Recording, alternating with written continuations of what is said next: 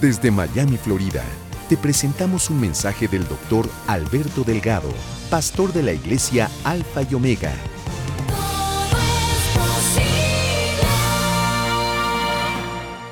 Dice aquí 1 Timoteo 6:12, pelea la buena batalla de la fe. La fe entra en todo lugar. No agarren ningún tipo de mensaje ni enseñanza bíblica y digan, bueno, por aquí no hace tanta falta la fe porque no lo mencionaron. Olvídate si lo mencionan o no. Tú lo tienes que tener grabado pero grabado en ti. Sin la fe estás perdido.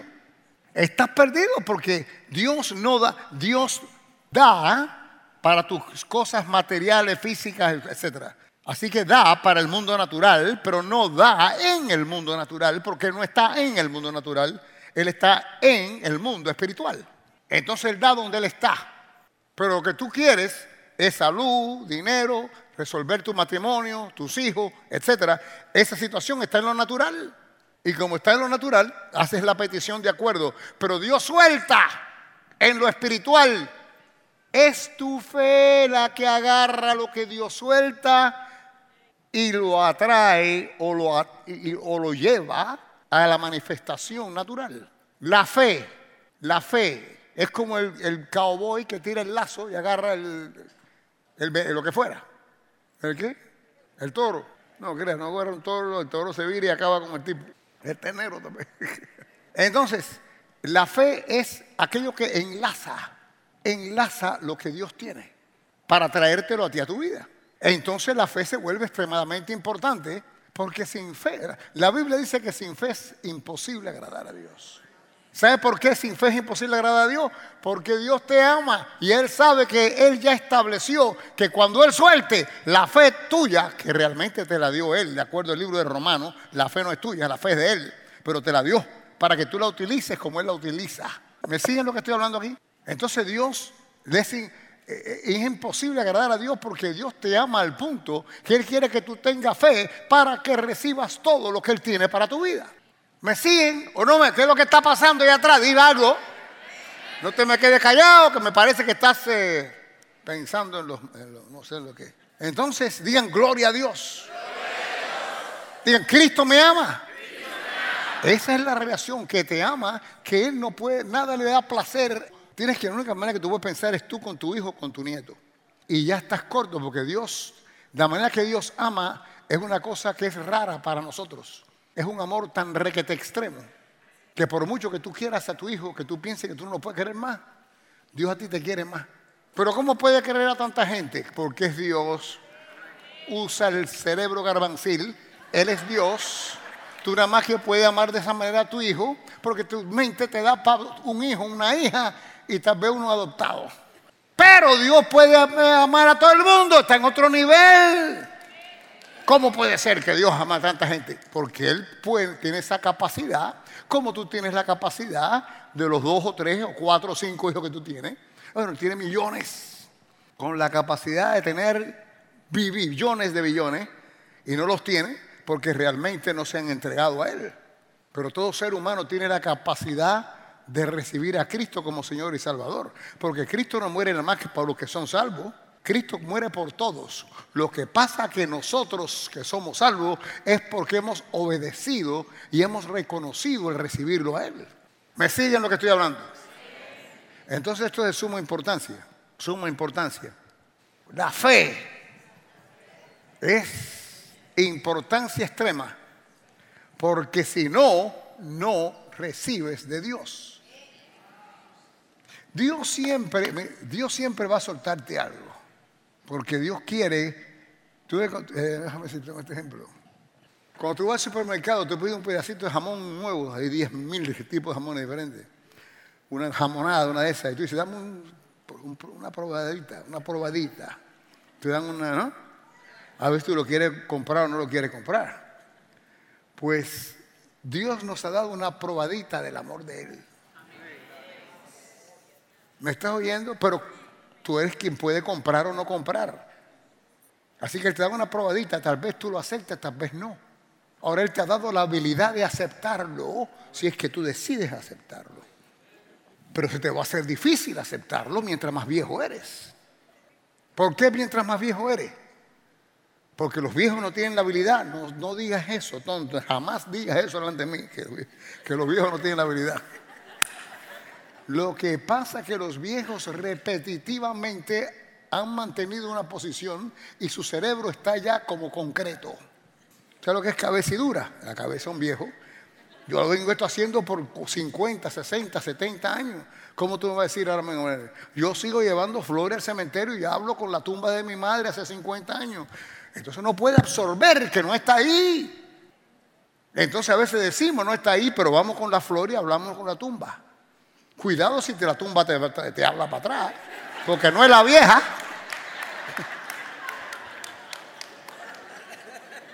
Oye, si la tumba te habla para atrás, vétete ahí y no saques por un rato.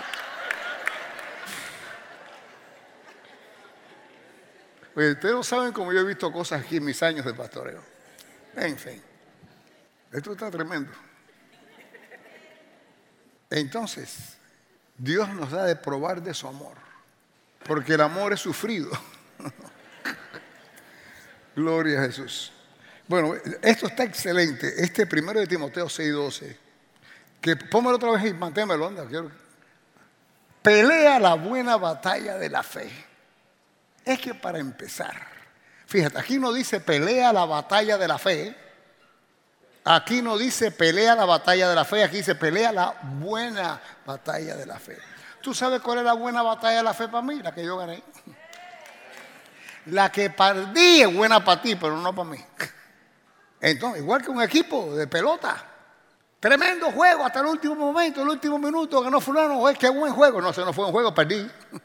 Para que sea buen juego, tengo que haber ganado. Tengo que seguir, después que se acabó el juego, seguir gozándome. Seguir hablando de eso, etcétera, etcétera. Con Dios es igual. La batalla de la fe es la que al final, que no es fácil, porque pruebas se van a levantar contra ti. ¿Me estás oyendo? Van a haber situaciones que se van a aparecer. Porque claramente, acuérdate de esto. Nosotros estamos bajo órdenes desde Adán para acá. Creced y multiplicaos. Esa palabra multiplicaos es cosechen. Entren en abundancia. La cosecha siempre es abundante. Es una multiplicación de lo que tú siembras. Entonces Dios quiere que tú avances. Imposible que haya multiplicación. Imposible que no haya cosecha. Imposible que haya abundancia si tú no progresas. El progreso es avanzar. Satanás necesita que tú no avances. Porque si tú avances, de nuevo empiezas tú a radiar algo que el mundo les atrae. El mundo le atrae, aunque hablen mal de ti, no importa. Hay gente que dice, no me importa que hablen bien o que hablen mal. La cuestión es que hablen. Y es cierto. El mundo va a hablar de ti. Va a hablar mal de ti algunos, van a hablar bien de ti algunos, pero todos van a hablar. ¿Tú sabes por qué? Porque hay una radiación de ti, de tu avance y de tu alcance. Porque el que avanza, alcanza. Familia, ¿me están entendiendo lo que estoy diciendo? El que avanza, alcanza. Entonces el enemigo, gloria, a dar un aplauso a Cristo. Digan, gloria a Dios. Digan, yo avanzo. Alcanzo, no hay quien me detenga, porque si Dios conmigo, ¿quién contra mí?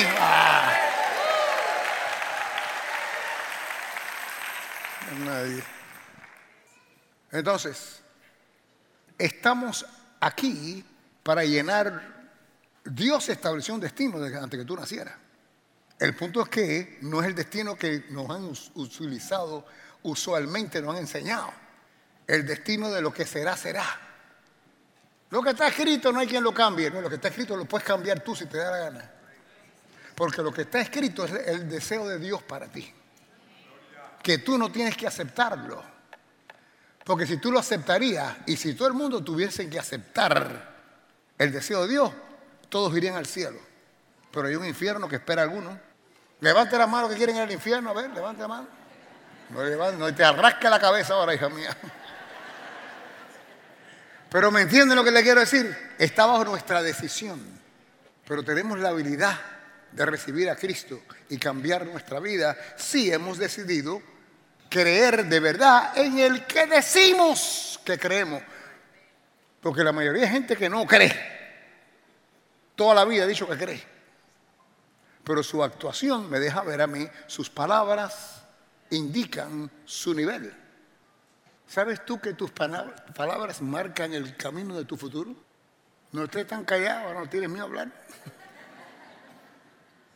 La Biblia dice que la vida y la muerte están en el poder de la lengua. Proverbios 18:21. Así que si hay vida, que claramente Dios nos da el poder de la lengua para que hablemos vida. ¿Me reciben? Pero el tener libre albedrío de hacer mi decisión como yo me dé la gana, yo puedo escoger hablar muerte. Aunque no quiero muerte, hablo muerte. ¿Me entienden? Porque todos quieren hablar vida. Pero no hablan vida debido a que hemos sido acomodados o adoctrinados a hablar negativamente y actuar de acuerdo a cómo hablamos. Tú vas a actuar de acuerdo a lo que tú hablas. Pues la Biblia dice que de acuerdo a la abundancia de nuestro corazón habla nuestra boca. Entonces quiere decir que estoy hablando lo que yo creo. Es lo que quiere decir eso. Estoy hablando lo que yo creo. Y las palabras establecen lo que yo creo. No lo que yo quiero, lo que yo creo. Nadie quiere estar enfermo. Nadie quiere estar enfermo. Sin embargo, se la pasan hablando de enfermedad y estableciendo enfermedad. Y no solo hablando de enfermedad, hablando de su enfermedad. Ese su hace la enfermedad de ellos. Porque es mi diabetes, mi problema del corazón, mi esto, ¿me entiendes lo que quiero decir? Entonces hay palabras que están estableciendo algo que tú no quieres, pero aquí no importa que tú no quieras, aquí lo que importa es lo que tú creas, es lo que va a suceder. Dale un aplauso a Cristo.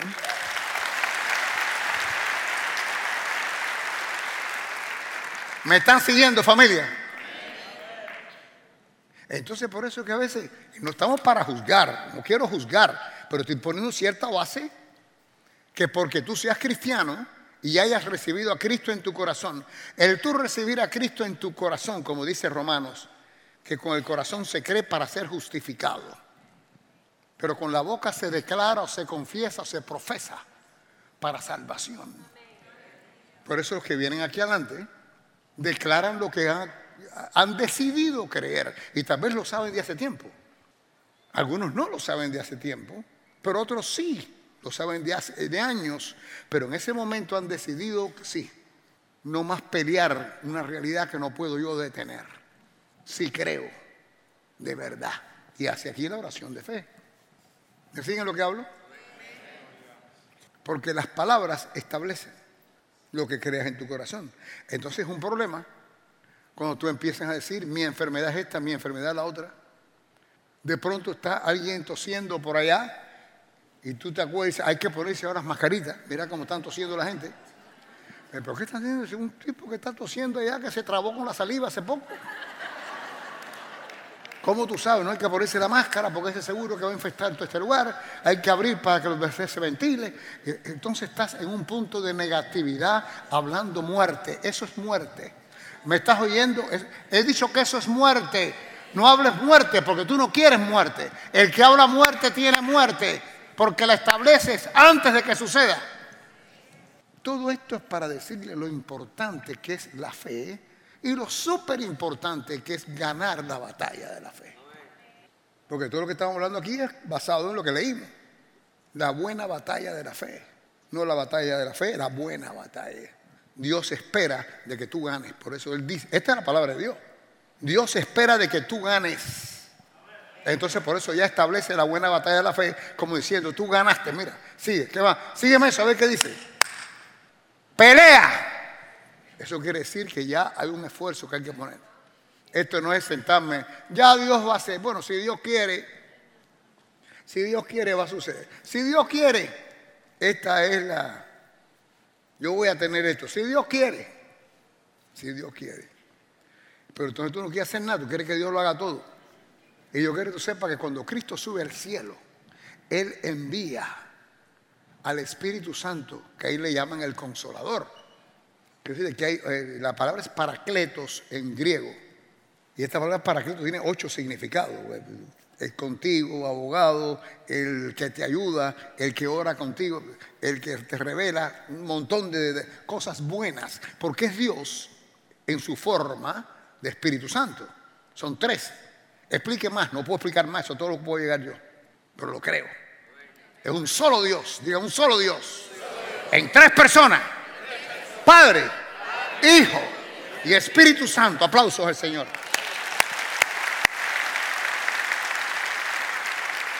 Es la base de nuestra doctrina, porque eso es lo que la Biblia dice. Lo que la Biblia dice. Bendito Cristo de la gloria. Bendito Cristo de la gloria. Porque es que si no hay reconocimiento, no hay arrepentimiento. Y Dios quiere que te arrepientas para bendecirte. Pero todo está basado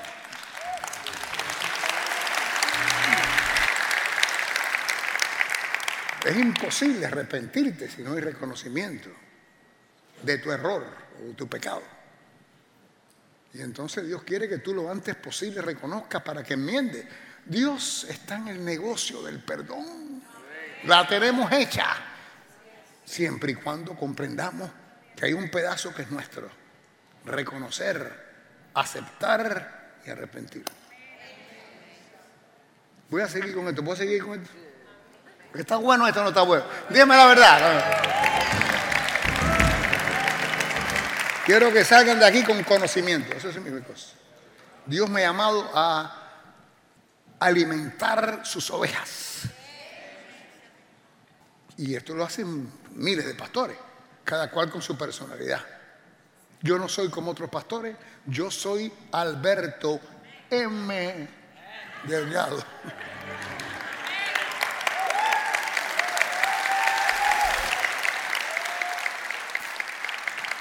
Características. Primero Dios, después mi familia, después ustedes, la iglesia.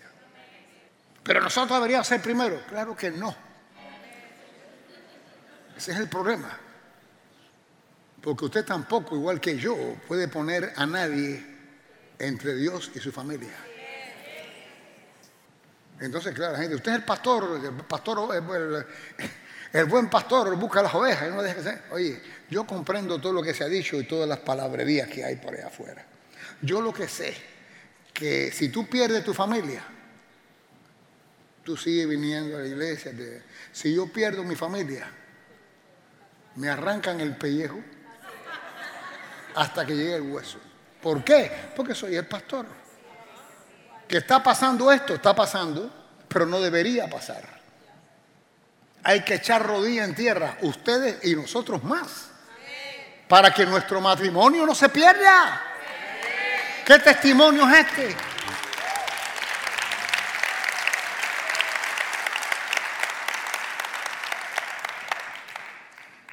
A veces es fuerte. Mayra, nosotros no tenemos problemas de ese tipo. Nosotros no tenemos problemas de ese tipo. Porque yo estoy seguro, tan seguro de Dios que me hace seguro de ella.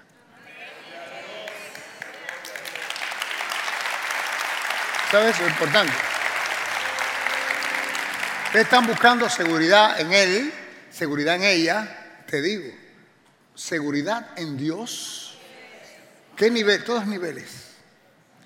Mayor seguridad en Dios, más fácil seguridad en la persona que tú amas, que está a tu lado. ¿Me entiendes? Y entonces, porque aquí hay gente que viene con unos celos enfermizos horribles. La mujer dice, pero es que no me dejan ni.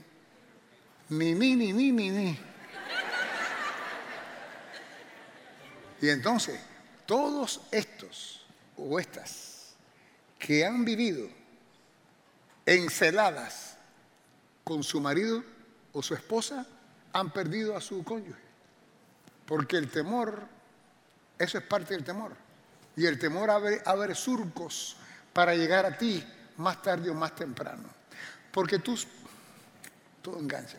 Tus palabras han marcado un destino que no es el que Dios tiene marcado para ti. Cuando tú empiezas a declarar palabras que del destino que Dios tiene para ti, hay un aceleramiento de progreso y de producción.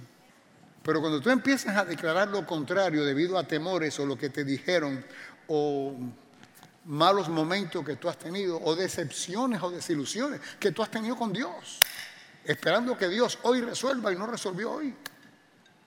Y tu inmadurez ha permitido que el diablo trabaje en tu fe. Y entonces todas esas cosas hacen que haya una lentitud en tu desarrollo, porque tienes que volver a entrar. Hay gente que nunca ha entrado y han recibido a Cristo, pero ¿cómo fulano de tal? ¿Cómo el otro? ¿Cómo el pastor aquel está pasando? Poder de decisión. Tenemos todo el poder de decisión. Oremos para que si hay fortaleza o apoderamiento que Dios nos va a dar, es poder hacer decisiones de acuerdo al corazón de Dios. Porque eso es lo que nos va a llevar en este momento familia, le vengo predicando hace meses de lo malo que se va a poner todo y va a empeorar. ¿Se recuerdan que lo he dicho 20 veces? Va a empeorar. La cosa está mal, va a empeorar. Pero no estoy hablando negativamente, va a empeorar, pero dentro de ese empeoramiento, Dios está declarando que Él cuida a su pueblo.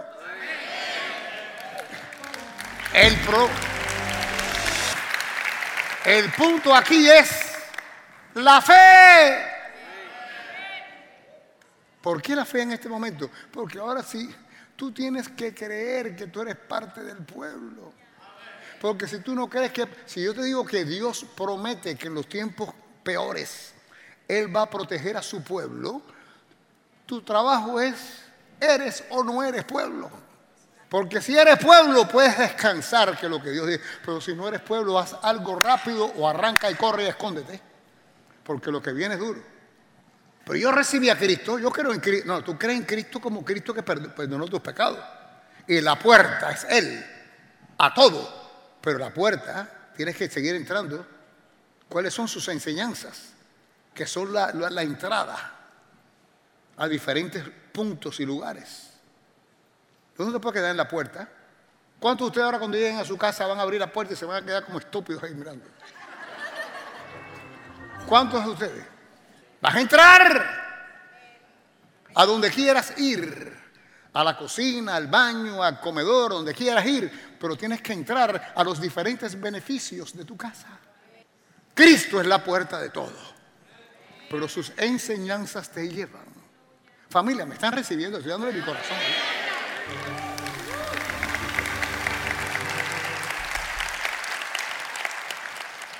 Entonces, todo lo que está pasando y va a pasar, familia, está profetizado en la Escritura, en la Biblia. El libro primero del mundo. Tú no habías nacido todavía. Entonces, al leer el final y al tener esa revelación, estamos con la mentalidad que le ha pasado a tú. Eso a mí no me pasa, eso no me va a pasar a mí. El punto no es si te pasa o no te pasa. El punto es que si te pasa, no te pasa. Si te pasa, no te pasa. Porque la tragedia puede venir aquí y los bombazos caer a mi alrededor mío, pero no me pasa nada porque Él me promete que yo soy de Él y estoy justificado. Pero no es fácil. Cuando suene el primer bombazo, vamos a ver cómo yo reacciono. Cuando suene el primer bombazo, voy a ver cómo yo reacciono. No voy a ver yo, Dios va a ver y el diablo va a ver. ¿Por qué? Porque mi reacción denota mi nivel de guerrero o de cobarde o de flojo, lo que fuera. ¿Me siguen lo que hablo? Tú tienes que prepararte. Tienes que prepararte porque en todas estas desgracias no solo muere gente del mundo, cristianos mueren también. No estoy yo aquí ahora juzgando a los cristianos que han muerto. Porciones de ellos de seguro ni han oído esto que estoy hablando yo. Otros han oído, pero no han llegado al nivel de creerlo. Otros han oído, han querido, pero tal vez han habido desobediencia en otras áreas. Yo lo que quiero decir es que la Biblia dice, tengo que ir por la Escritura. Y por la Escritura tiene que... Si yo no puedo respaldar lo que yo tengo con las Escrituras, entonces ya usted me podría poner en duda. Pero la Biblia dice que el que habita al abrigo del Altísimo. Nos aprendemos esto de memoria, pero nos damos cuenta de lo que estamos hablando y leyendo. Habitar al abrigo del Altísimo quiere decir vivir de acuerdo con Él y bajo su potestad y bajo sus doctrinas y en la casa de Él, con Él. Yo estoy habitando a su abrigo. Quiere decir a su manera. Yo no le estoy dando abrigo a Él, Él me está dando abrigo a mí. Entonces tengo que vivir ahí a su manera, en obediencia a lo que hay ahí. Si yo puedo habitar, y no es que habitar, es un tipo de mantenimiento ahí yo. Si yo puedo habitar, ahí continuar viviendo al abrigo de ese Altísimo, y es el Altísimo, no hay otro, no hay nadie. Cuando hay alguien es alto, puede haber alguien más alto, pero más alto que el Altísimo no existe. El Altísimo es el extremo, del extremo de altura. ¿Correcto? Está hablando de Dios.